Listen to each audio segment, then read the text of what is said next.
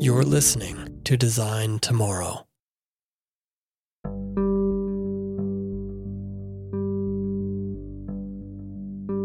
I believe that every discussion of entrepreneurship is really a discussion about values. See, when we talk about an idea we have in the context of entrepreneurship, we typically get right into the whats and the hows, what it is, how it will work, what else it might become once the money machine kicks in, and we skip right over the whys. But the whys are so much more important. Because when asked why that idea of ours exists at all, where it came from, or why it's a good one, or why other people should invest in it, our answers don't just check boxes off of a list of practical prerequisites. Our answers say something about how we see the world and how we believe it should change. And that is a matter of values. When you make something, you're making a statement about how the world should be. We shape the world one object, one idea, one word, one thought at a time. And what about time? Time, of course, binds to our values, if not are their principal muse. Or maybe it's the other way around, our values activated and carried forward by time. Either way, we co-create with time. Our control or discretion, or however we want to sum up our influence over reality, increases as we move from past to future. What was. We can't change it. It's already happened. We can debate about what was depending upon how solid our facts are, but the one undebatable fact is that we have no power over the past. Similarly, what is. We can debate over it, we can interpret present reality in as many ways as our preferences and imaginations allow. And we can try to change it. It's just a little more bendy to the wills of our perceptions and actions.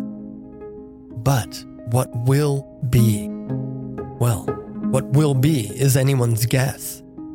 We can extrapolate from any present thread a future of our own making. Values are what make that happen. The present is compulsory. The future is discretionary. And so today, I want to follow up on last week's episode where we began a discussion of entrepreneurship by resetting that idea, by challenging the story of entrepreneurship. We contrasted the protagonist, the hero CEO, with the reality of who we are. And we contrasted the capitalistic, meritocratic variant of the hero's journey with the meandering serendipity of our lives' paths. But dismantling one story doesn't write ours for us. And so that's where we'll pick up today, with how we begin. By identifying, examining, and ordering our lives so that they may serve as a foundation for the creative and productive lives we may build upon them. You're listening to Design Tomorrow. I'm Chris Butler. Stay tuned.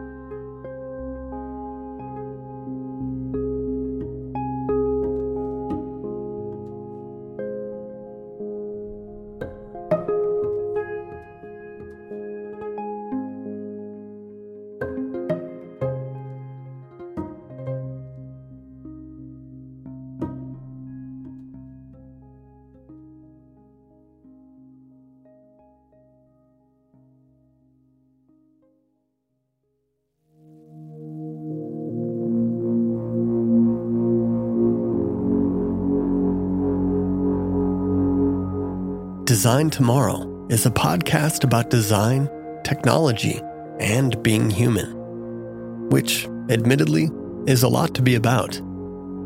But in all things, we hope to grow in our awareness that what we do and think today can create a better tomorrow.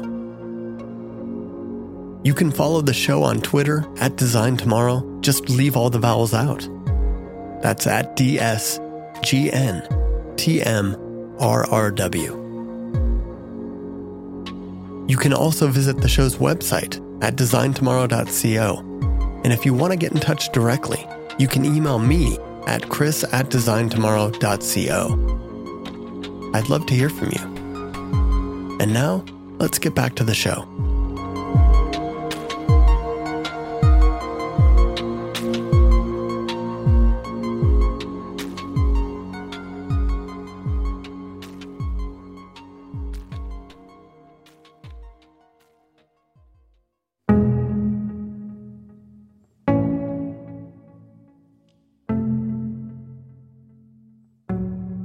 If you've never taken time to document your values, let me say, aside from what I'm about to share, that doing that, actually stopping to reflect upon what matters to you, what you believe to be true at your core, is not a luxury.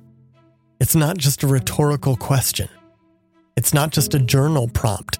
The longer you live, the more necessary it becomes to cross-examine yourself and have some fundamentals to which you hold yourself accountable.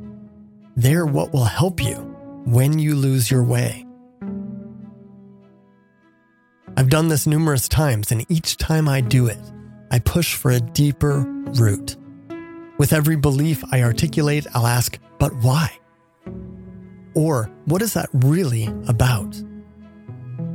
What I want to share with you today aren't my core values, though. Not broadly speaking. They're 8 pieces of value-based advice I have to offer you, the entrepreneurially minded. Now, they may help you realize your vision, whatever it might be, but they're not going to be about how to be creative or how to have good ideas. I think you've probably got that under control. So number 1, this is the shortest and sweetest. Let go of entrepreneurship. Focus simply on having an impact. There's really nothing else to add to that.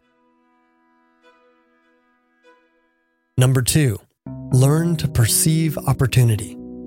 Everyone loves the life as a story metaphor, myself included. But be careful not to go off the deep end and subscribe to a truly nutty belief like that you are the writer of your own story.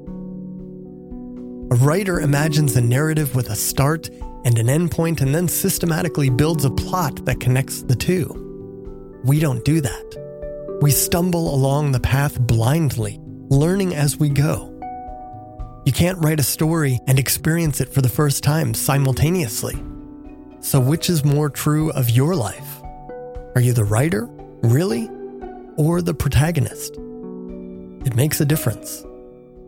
When I was offered the job at Newfangled, I could have said to myself, no, mine is an entrepreneur story. The next chapter can't be working for someone else. But my goals, thank goodness, weren't that specific at the time. They were to learn, to survive.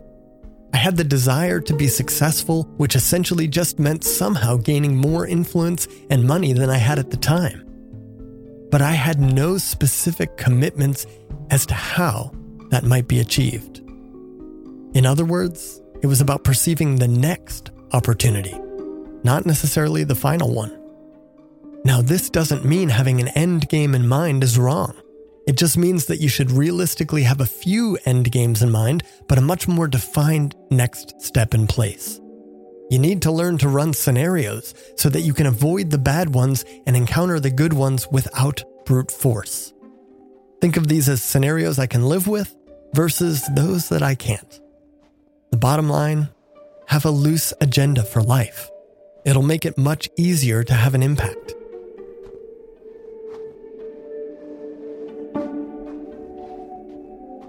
Number 3, experimentation results in being wrong, which is exactly why you do it. The thing that most disappoints me about our industry is that nobody really accepts experimentation.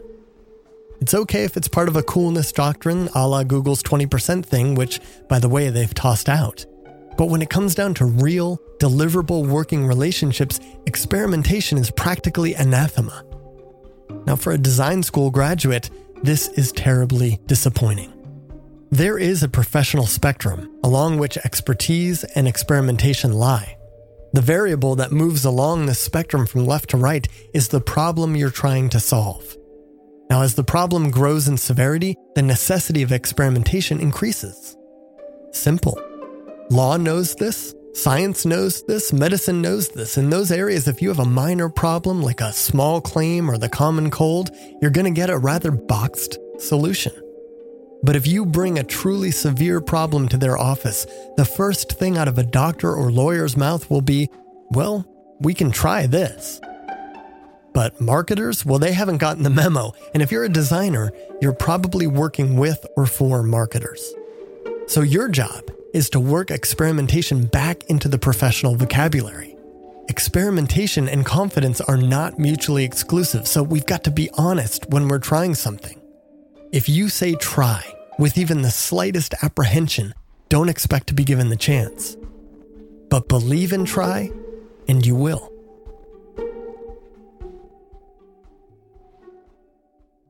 Number 4, be platform agnostic.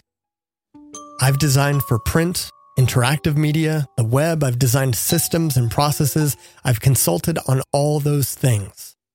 Meanwhile, I keep an eye on all kinds of other things that don't yet impact my work, but probably will. We all sit at the nexus of a variety of cultural, technological, and economic trend lines that will ruthlessly leave us behind if we make the wrong platform commitment. Instead, we need to think of design simply as a discipline of synthesis. Be flexible on the tools and the context. Number 5, resist the container and even the appearance of the container. It was 18 years before my firm, Newfangled, had a physical space that looked even remotely as beautiful or comfortable or stable as it should have. Not because we didn't want nicer office space, nicer desks, nicer chairs, row after row of perfect, shiny Mac workstations. Of course we did. We're only human. But there was always something else that we judged to be more important, to be more necessary, to be a better use of our time and resources. We never felt like we needed the perfect space to produce the right work. And it's always been about the work. Ask my colleagues and they'll tell you about my Amish dad tendencies and the crummy folding chair that I sat in for years rather than buy something nicer. This is not meant to be a humble brag. I am definitely not the only one who made sacrifices on my team. The point is, don't be seduced by those beautiful pictures on Instagram of that latest startup's digs. The truth is, they probably won't last. It's the quiet ones that have their priorities straight. They're off working, probably in some room that doesn't look like much. In other words, don't mistake rewards for goals. Number 6, learn to cooperate. The word entrepreneur used to mean someone who took on the full risk for an idea, including its funding. Today's entrepreneurs rarely do this. There's always someone behind the scenes, and their name is probably the one on the checkbook. The unilateral king of the mountain CEO just doesn't really exist.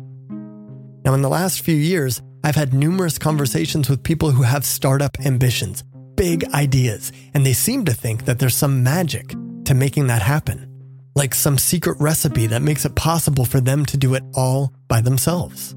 But I'll usually probe around a bit to figure out what this person's strengths are, and then my first bit of advice is almost always to find a partner. And that's disappointing to most people, which I find strange and maybe even a bit troubling. What is it about collaborating with someone who brings strengths to areas where you are weak that's unappealing? Is it admitting that you have weaknesses? If that's it, then you've got a big problem that will weigh you down for as long as you ignore it. But more on ego in a moment. Where I work, collaboration is essential. My colleagues and I collaborate. That, rather than top-down delegation, is the nature of our org chart. We've got a leadership team of 5, and each of us has an aspect of the company that we manage that maps to a unique ability that we bring to the table. I don't do what the other 4 do best as well as they do. They don't do what I do best as well as I do. In the middle is plenty that we have in common. Plenty of strengths, a opinions and perspectives, but it's the differences that make our collaboration powerful. We'd be fools to think otherwise. It doesn't mean we don't disagree sometimes. It doesn't mean that there aren't tensions. But every success is due to our combined efforts, and we all share the belief that no one of our individual ego-driven impulses is worth putting that at risk. Number 7, get comfortable with uncertainty. You cannot control uncertainty. That's why it's called uncertainty, but you can control how you feel about it. Comfort can be a byproduct of success, but it's not a great goal in and of itself. In fact, don't underestimate the value of discomfort, of adversity, of uncertainty. These are powerful motivators. If you felt comfortable all the time and certain of everything, there'd be nothing for you to do, would there? And finally, number 8, know yourself. There's an independent agency run by a man that I really admire. He's one of those rare few that built it slowly, from the ground up. But he learned that though he was able to build it on his own, he wasn't going to keep it if he didn't share the responsibility. He's a wise man. In fact, he once wrote something that has really stuck with me. He was talking about how he has learned to empower the leadership at his firm, how to let them do their jobs to the best of their ability. He wrote that he does this by making sure he has taken care of his ego at home. If he doesn't have to satisfy his ego by micromanaging things at work, he can get out of the way and let the people he hired do the things he hired them to do. We've all got an ego problem. It's that we have one. The solution is not in denying your ego, it's in taking care of it. If you don't know yourself well, you'll never figure out how to do that. Maybe that means making art at home. Maybe that means exercising. Maybe that means loving your kids. I don't know. That's up to you. But don't expect to sustain success without figuring that out first. But there are also 2 sides to this ego thing. Taking care of it in this way is about limiting the damage it can do to the people and the things around you that you care about. The things you're building, the people you're building them with. But you've also got to work to keep it from tearing you up on the inside. I think that this should be pretty familiar territory for creative people especially. We are an anxious bunch. We've got terribly high expectations. Those things set us up for disappointment and grief. So my last point, anxiety distorts time. Many of us are either living in the past or the future, and that tends to produce behavior that's the result of regret prevention protocols, of not being truly present with what is true right now and those around us that make it true. So ask yourself, what sort of life do you want to lead? Not have led, but lead, as in right now. Remember, we are stumbling along the path blindly, taking satisfaction in the path, not where we imagine the path leads, is far more likely to produce the sort of success that you desire, that you're hoping to look back upon someday. Success is not about a label, or even about being a certain kind of person. It's about being you, truly you. So with that, with whatever you're doing, or whatever you aspire to do, I wish you all great success.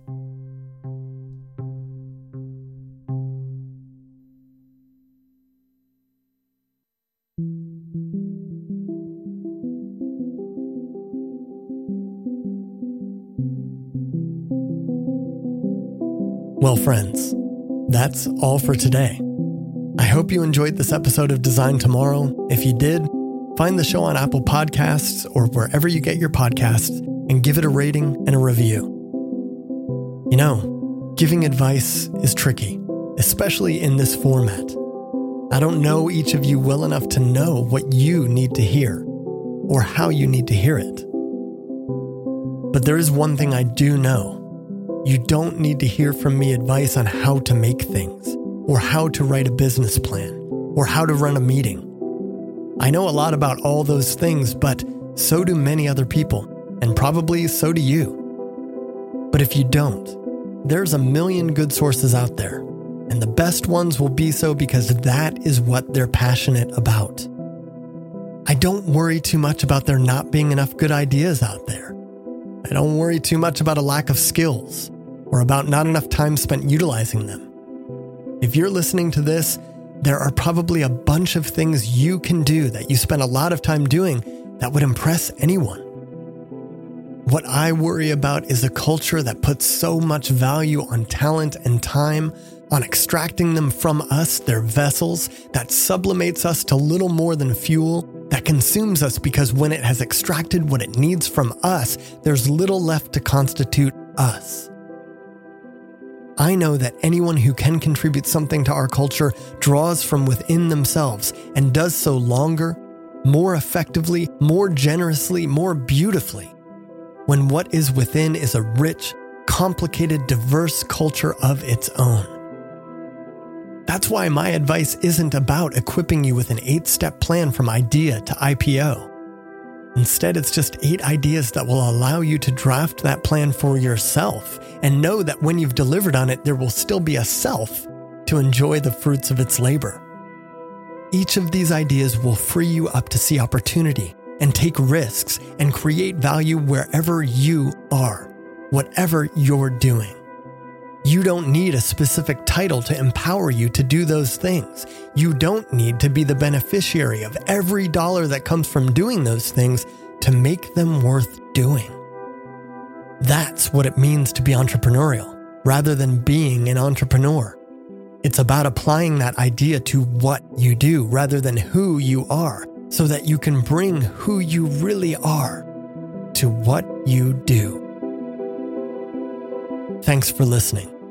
And remember, what we do and think today, and especially in accordance with who we are, can create a better tomorrow. I'll see you then.